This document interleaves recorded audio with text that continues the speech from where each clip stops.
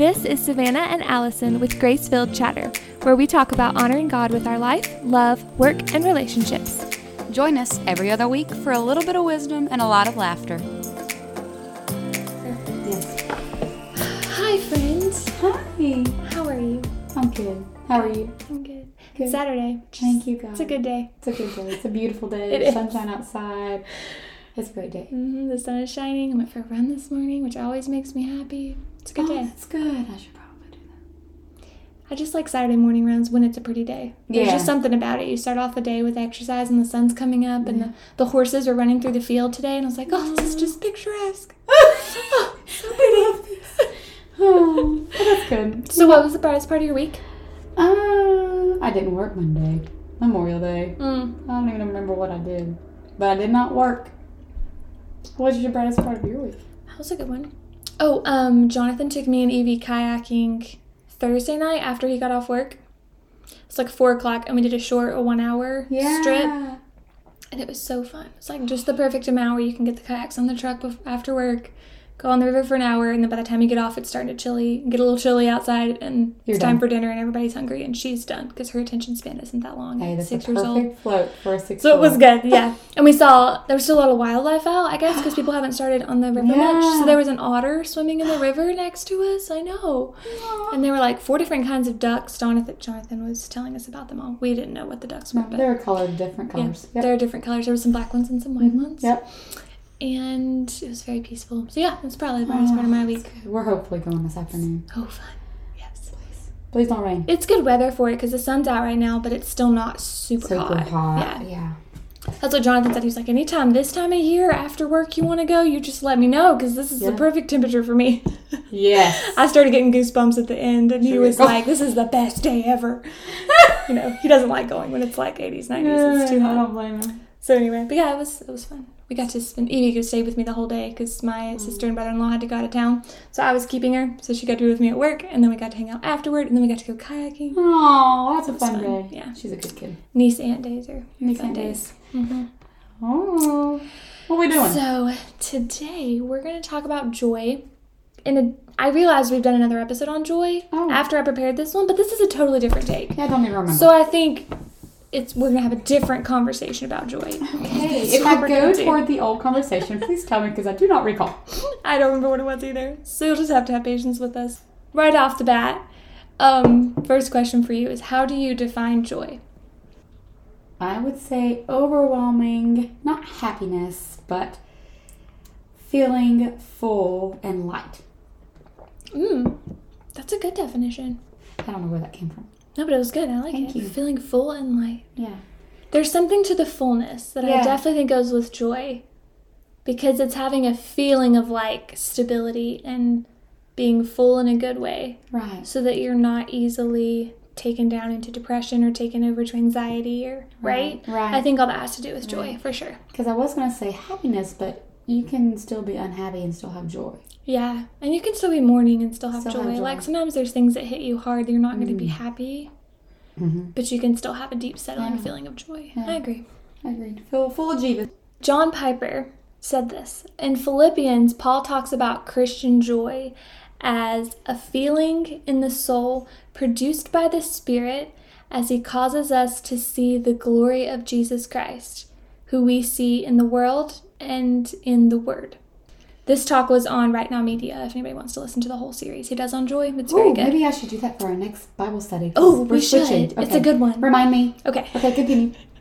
So, to break that down, he says, joy is a feeling. It's not a thought or an idea or some philosophical kind of out there thing. It's something you can actually feel. He said, we don't always have immediate control of our emotions. Like when a bear approaches you on a hike. Please, no. You may feel fear right away. And some people, depending on what you choose to do with that fear that hits you right away, may become like panicky and do crazy things or run from the bear and then get attacked by the bear and eaten, right? Other people may be able to be like, okay, wait, I know what to do with this. I need to do this, and this, Right. But we all fear that. So anyway, he's saying, so joy is a feeling like how fear is a feeling that we can't always control when it hits us and how hard it hits us, right? But we can choose what we do because of the feelings we have. Does that make sense? Mm-hmm. Yeah. Like jealousy, you can just have a moment of jealousy and it hit you, and then you can decide if you're going to sit in that jealousy or if you're going to let it go, right? Mm-hmm. Yeah. So he did say that he thinks joy is a feeling. It's not a thought or an idea. So that was his first part of the definition, is joy is a good feeling in the soul. So the next part is the soul. So where do you feel joy? In the deepest part of our body, in our soul. A pep in our step, or like a physical energy. Or if you think about like when you first start dating somebody and you suddenly like don't need to sleep at night, you both can text all night long and get up the next day and you're still super excited. You know what I'm talking about? That energy, yes. That happiness, that like woo feeling all the time. Yeah. That burns out, right? Yep. Eventually it goes away and you're tired and you need to sleep again. And you're like, okay, bye-bye. So that, I think, is a feeling that's not in the depth of your soul. It's more of a shallow excitement, right? Right. So he's saying the joy is deep. It goes all the way to your soul. He didn't use that example of dating. I just thought that was a good one because that's when I remember being like super energetic. Yes. Yes. And it burned out because eventually I needed to sleep again. Yes. So it's a feeling deep in our soul produced by the Holy Spirit, which means we cannot make the joy deep in our souls overflow and go into every part of our lives by ourselves. It's not something we can work for or something we can earn or something we can achieve. It's something the Holy Spirit grows in us. And he grows it in us by helping us to understand the glory of Jesus, which is the next part of his definition. And so, he's like, if you aren't feeling that deepest feeling of joy and you're kind of listening to this and you're like, I don't feel that fullness. I don't feel that all the way down to my soul. Are you pursuing a better understanding of who God is? Are you trying to see and understand the glory of Jesus from different angles?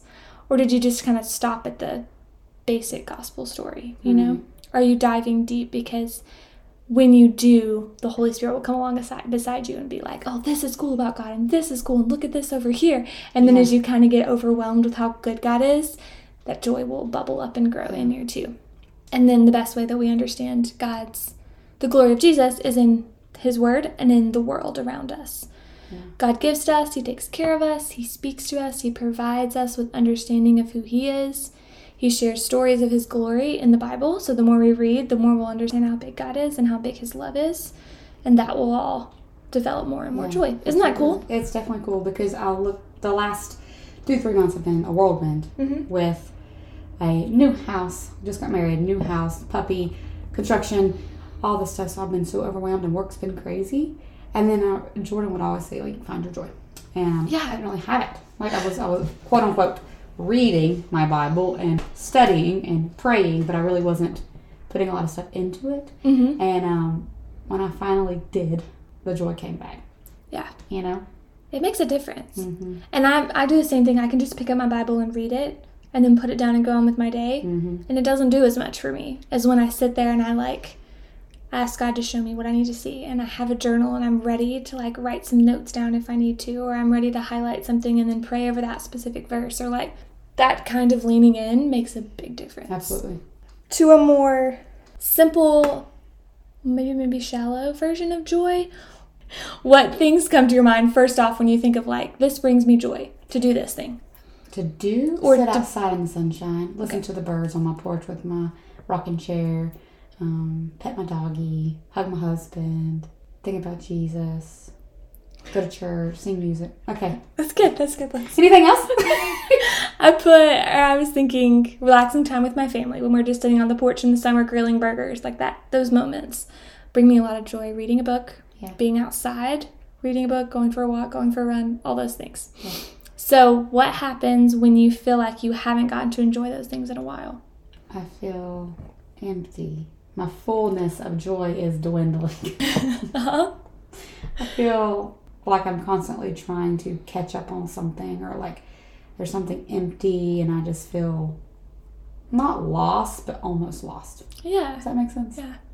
I feel like I feel exhaustion, even though that's not what it is, but it feels like this empty exhaustion. Yeah. I get grumpy, kind of short with people. Yep. I get frustrated with them. Yeah. It just took me to the verse that says, all those that come to me will find rest. Yes. We can get physical rest and sleep, but if we're constantly exhausted and not doing the things that actually fill us with the joy of Jesus, we're never going to have that true rest. So we're constantly going to be in that state of false exhaustion. Right. Like we feeling like we need something we don't have. Right. But sleep isn't necessarily it. Right. Right. If you just gotta follow my train of questions here, I'll loop it all together, I promise. Got you. So, okay. What are your thoughts about blessings, like physical things we have in our life, or jobs, or they don't have to be necessarily physical, but things in your life that are blessings? What are your thoughts about those bringing us joy? I think, yes, they can. But if we put them above God, when they're all taken away, if something's taken away, it's going to affect our joy level because we're not resting in God for all our joy. So I think God gives us those to show us how much He loves us, to feel our joy more, but it's got to be watched carefully because I especially am so easy at being like, oh, look at this and this that I have. God's gave me all this. But in reality, I need to be like, God gave me Him and saved me, and this is how He's showing me. Yes, yes. Which I do that. Oh, I do too, all the time. And I agree. I've noticed the times when I switch my priorities around accidentally, or when I'm not focusing on the Lord as much, the same things, the same blessings in my life don't seem to bring as much joy to me. Yeah, they don't seem as satisfying. Yeah. Whereas when I go to God first and I'm like, gosh, you're so good and I'm so thankful for everything that you've brought into my life, and get that fullness of soul, and then I go enjoy the blessings He gives me, they bring me so much more joy. Yeah. And you're able to see so much more. Yeah. After the fact, when you're full of God's joy first. Oh, for sure. Through the blessings. And I think that's part of when you see people, like if you go on an overseas mission trip, a lot of people come back the first time and they're like, those people were so happy and they had so little. It's like, yes, but the same principle applies, is that when they're going to the Lord first for that fullness of soul and they're happy with God, then the blessings that they have in their life, which may be a smaller number than we have, but it's the same analogy. Exactly. Their blessings can bring them more joy because they've already filled up with the Lord first. Yeah. So I don't think it's necessarily the amount of things we have in our life. I think anybody can be distracted by anything. But when we are filling up from the Lord first, our blessings bring us more joy. Yeah, absolutely. From a cultural perspective, do you think that that's a common belief? The more blessings you have, the more joy you'll feel. What do you think about those? 100% worldly. 100%, because the world strives for more money, a good job, relationships, kids, family, more. And if they're not quote unquote good things, they feel like the world's falling apart. Yeah. And I think it's so common. I mean, you hear women talk about when their marriage starts getting hard, they're like, well, we just need a baby. Like, that'll make everything better. And then you get a baby and it's like, well, we just need another baby because my baby's getting too big now and he's not a baby anymore. And it's like, or you have tons of blessings, like your hands are full with blessings and you're only looking at maybe the next one will make me more happy, or make me more joyful.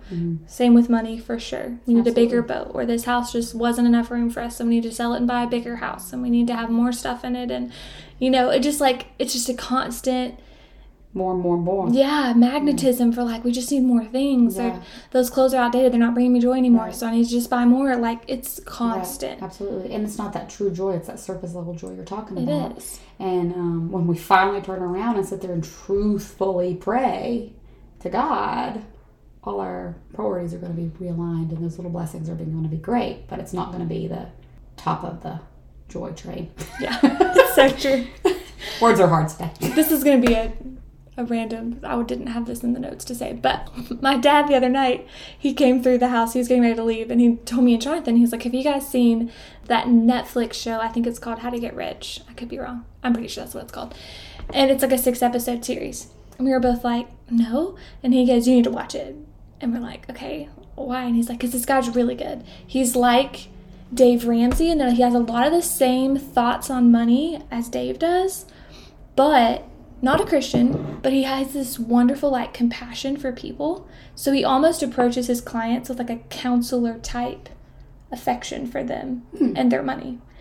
It is a very good TV show. We watched 2 episodes. But what I loved about it is in the first episode, he introduces you to, like, 3 different people. And they show him everything. Their credit cards, their bank statements, their debt, everything. So he's looking at all the numbers first, and then he goes and meets them, and then he talks to them, about, like... And he sets everybody up and he asks them, like, the first thing you have to do is fill out this journal on what is your rich life. He's like, everybody's different. We all want our money to go toward different things. So the first thing you do is, as a couple, like, sit down and write down what things matter to you. And then if you're blowing on your money on stupid little stuff or on subscriptions or like all this stuff, then we're going to cut all that down and figure out how to give your money to the direction you want it to go in. What I loved is in the first episode, he has people from a very average American income to this lady who has got a trust fund, and she lives in a $2.2 million home, and she still has no money because she's living paycheck to paycheck. And he just shows, I loved it was such a wide example of more money is not necessarily the answer. A bigger income is not necessarily going to get you what you want. And I loved that on the show because we do think that so often. Well, if we just made more money, we would not be in this situation. Right. Or if we just made more money, we could have that thing and that would make us happier, right? Like, we think it all the time, no matter what you make. Right. That lady who's making a tremendous amount of money every month still didn't have enough for everything she wanted. And I think that just goes to show, where our sinful natures will take us on our own. We will just continue to want more. It's true. So shifting from a biblical perspective, do you have any stories or characters that come to your mind when you think about blessings and joy and how they handle things? I think of Job every single time. Oh, yeah. Because he had every single blessing that he could possibly want. Family, great house, great farm, all these animals, great servants. Everything was taken from him or he died. And then his whole entire health was just traumatized. And then his friends turned on him and said that it's all because of what you've done.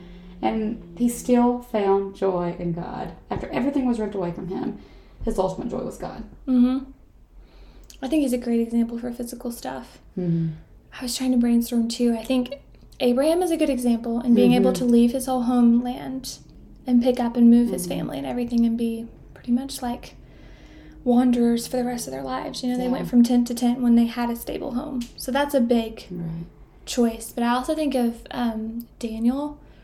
Because he was living in exile, and he's just an interesting, I love the book of Daniel. I think he's such an interesting one to study because he chose the hard route and being blatantly a follower of Christ over and over and over again and could have gotten killed so many times.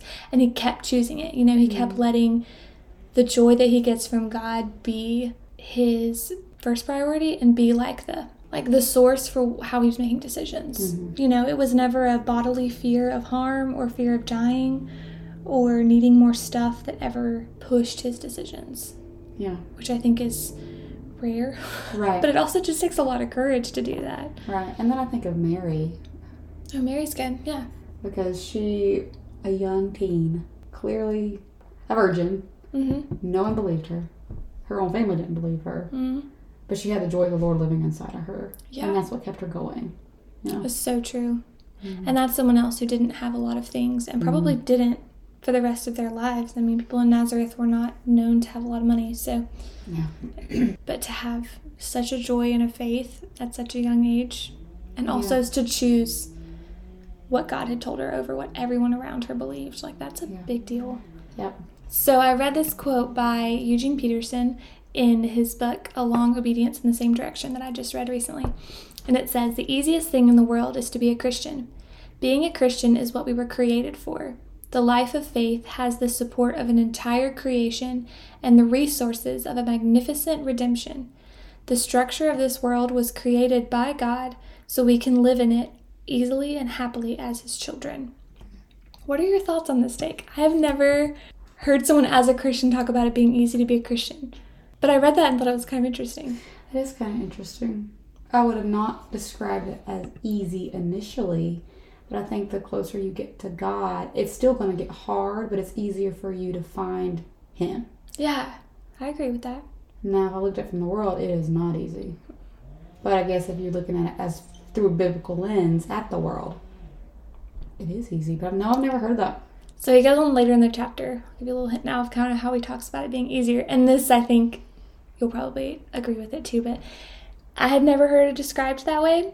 But he goes on to talk about, if you think about living a life of sin against what God has asked you to do, living in rebellion, living for yourself, being selfish, pursuing whatever you want, the consequences of those choices are so much harder on you than the consequences of following God. Yeah. Because God has set up his people in a world he created that if they choose to follow him, the consequences are going to continue to get better. Like you just said, if we keep pursuing him, next time it gets easier to pursue him.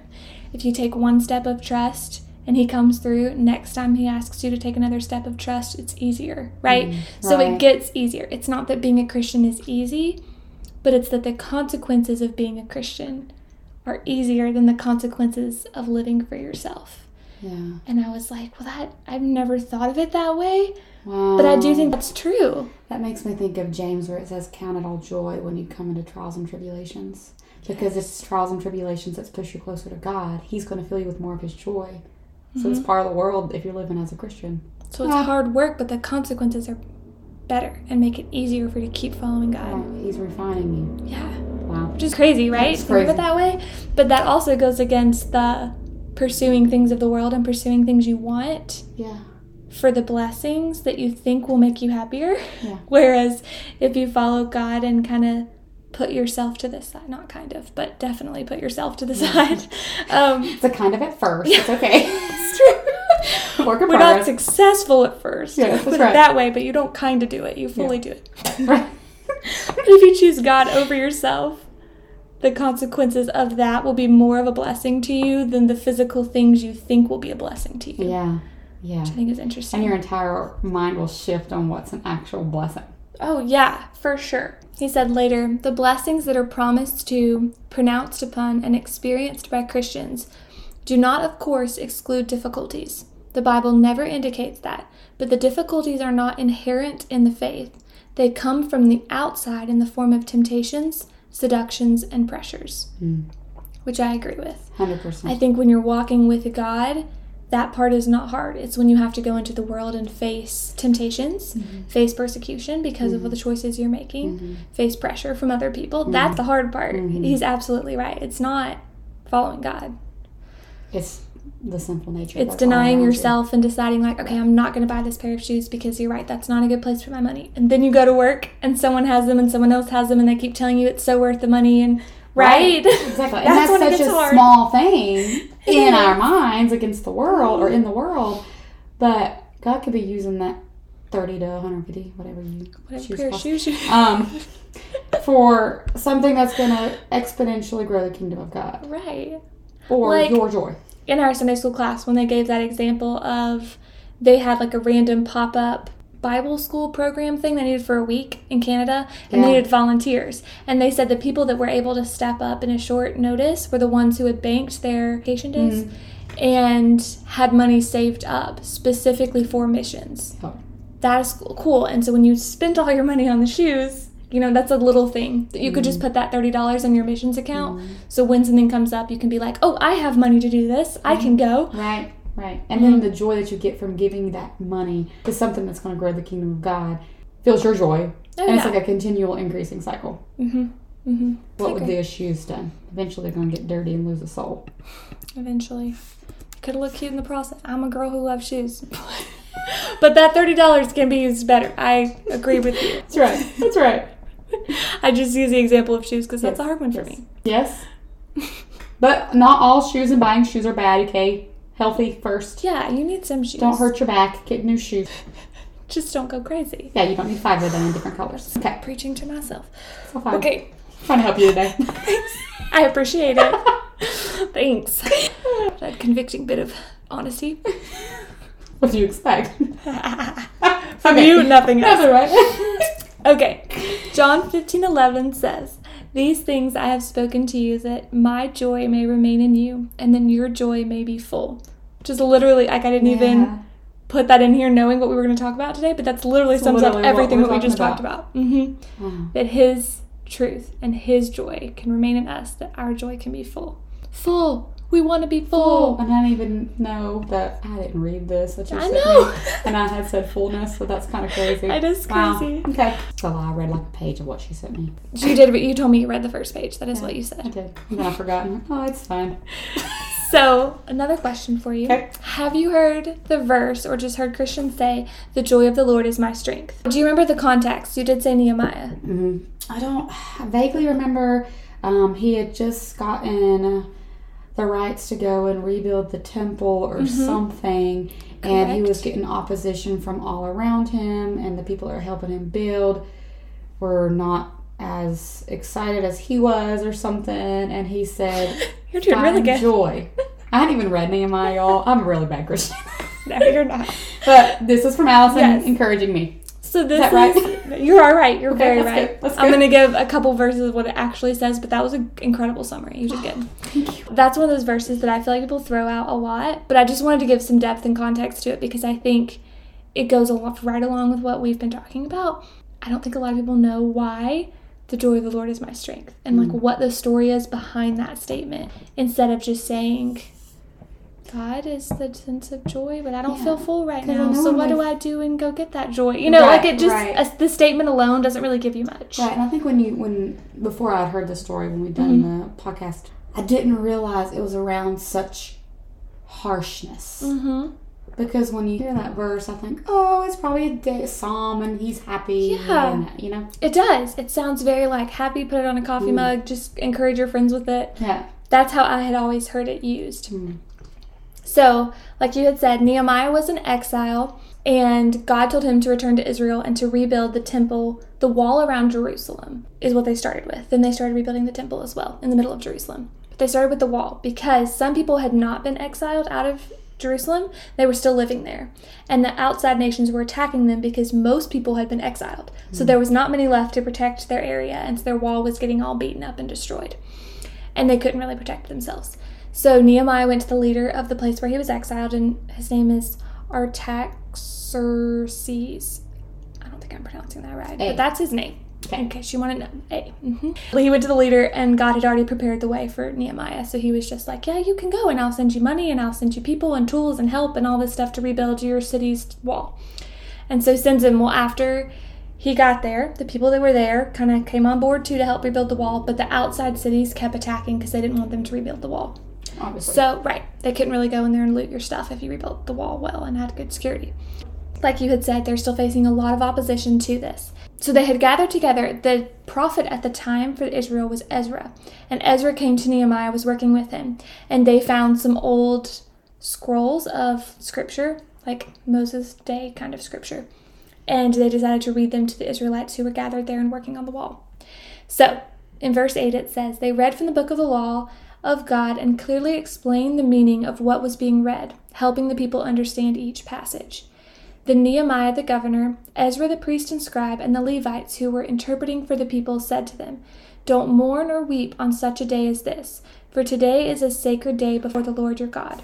For the people had all been weeping as they listened to the words of the law. And Nehemiah continued, go and celebrate with a feast of rich foods and sweet drinks, and share gifts of food with people who have nothing prepared. This is a sacred day before our Lord. Don't be dejected and sad, for the joy of the Lord is your strength. Literally, the joy that he's talking about is coming from getting to read God's word for the first time in a long time. Like, there are people who have been attacked, they've been exiled. There was no longer any more religious ceremonies where the word was getting clearly read to them every Sunday, every Sabbath. And all of that had broken down. The priest and Ezra the prophet had kind of been wandering around the area. So these people just hadn't consistently heard God's truth.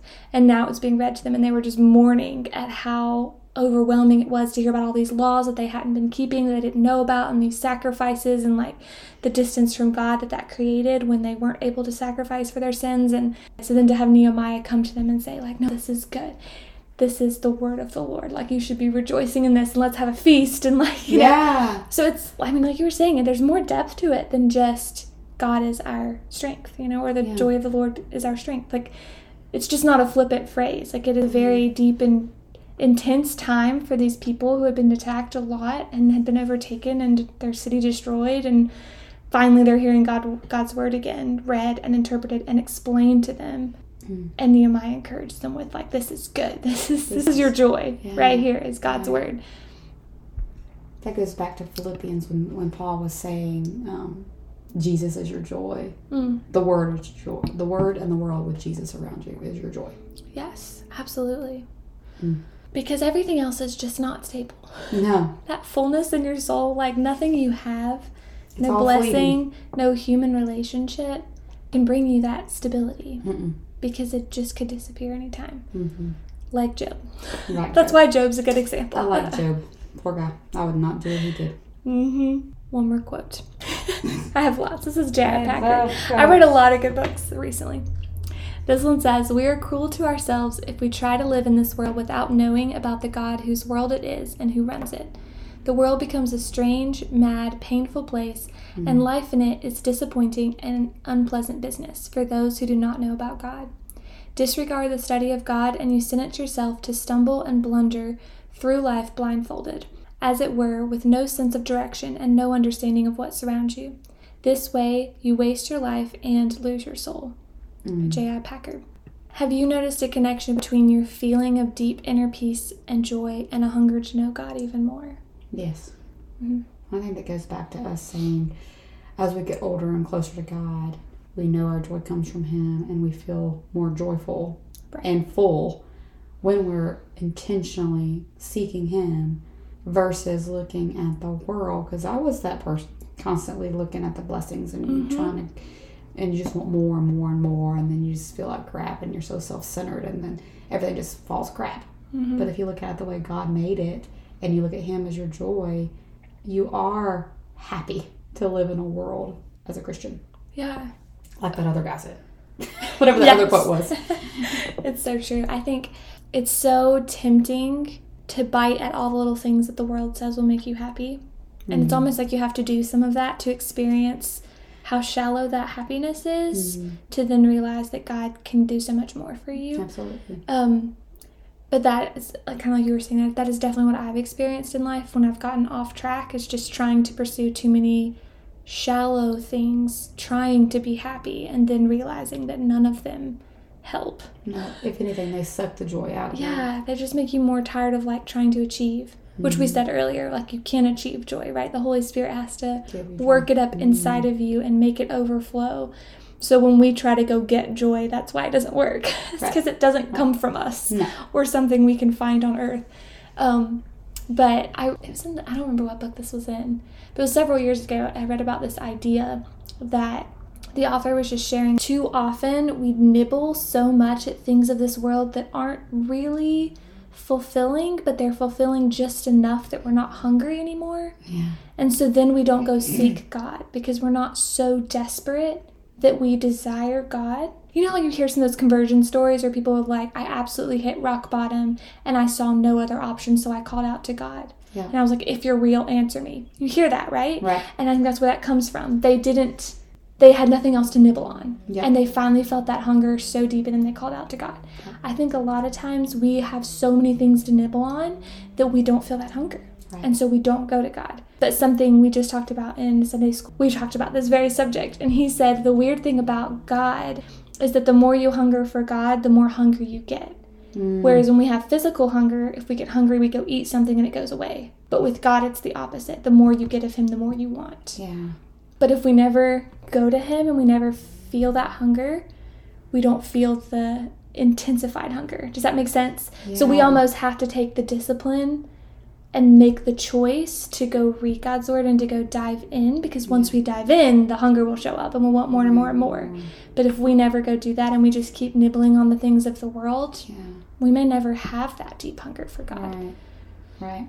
Because with the things of the world, we nibble, and then eventually we hit rock bottom and you're like, okay, please help me. Yeah, I have nothing else to nibble on. But it never fills our hunger. So we keep going back with an empty slate every single time we're nibbling at these little things. Yeah. And it's given us just enough fullness to last for a little bit, and then you want a little more. But when you go to the Word and you go to God and you truly hunger after Him, you never get completely full. It's just like widening up your stomach. It does. You want more and more and more. And that fullness of joy is never full. Yeah. You know? It's so true, because I think God is so big and so multifaceted that if we see one new thing in a story we've read 10 times and we're like, oh, wow. Yeah. Then we read something else and we see another little facet of who God is. And it's like, you can do that your entire life and it will never end, because God is so big. But if you never start to see those little sides, you won't hunger for more. You have to get in there and get dirty and then be like, oh, this is so cool. Right. But it's like someone else can't give that to you. You have to dive in yourself. But I do think that's interesting how it's not the same as the hunger we feel in our physical body. It's different with God. Yeah. Well, that's all we have for today. All we got. I shared all the quotes I have, and that's all. I have no quotes because my reading ability is shallow currently. I understand. That puppy, I feel like, takes up a lot of your energy. Yeah, he does good until people come, or I haven't opened the door in a while, and he's like, "Oh, Mom, there's someone here, Mom." It's okay. Just wait till you have kids who physically say, "Mom, hey Mom, hey Mom, hey Mom, hey Mom." I'll be like, "I'm gonna let you go see Aunt Allison and stay with her for a week." Okay. But then you can't bring back no big gift packs. Oh, no Texas backsies? Nope. Oh, no. All right, well, let's pray it out. Okay, go for it. Hey, God, we thank you so much for your word and the power that it has, and that we can talk about your word over and over again and still have new things to talk about. It's just a facet of who you are and an aspect of your character that is so cool and so mind-blowing for us as people to get to experience you and then realize there's still more to experience. So I just thank you for this conversation we had today on joy and blessings. And I just ask that you would help our listeners to hear this and that you would just touch their heart through it. Help them to understand that you are so big and your love for them is so big that you want them to dive in and to spend time with you and realize that there's a never-ending list of things that they can experience with you and that you can show them in our lifetime here on earth. And I just ask that you would bless their hearts and bring deep, soul-filling joy to their lives so that they can know that what it's like to be stable and what it's like to feel true joy that doesn't get shaken with blessings disappearing or new blessings coming in or moves or financial situations changing and relationships ending or people passing away, but that you are just greater than all of those things and you bring so much more to us than anything this world has to offer. We love you so much. In your precious name, amen. Bye, guys. Bye.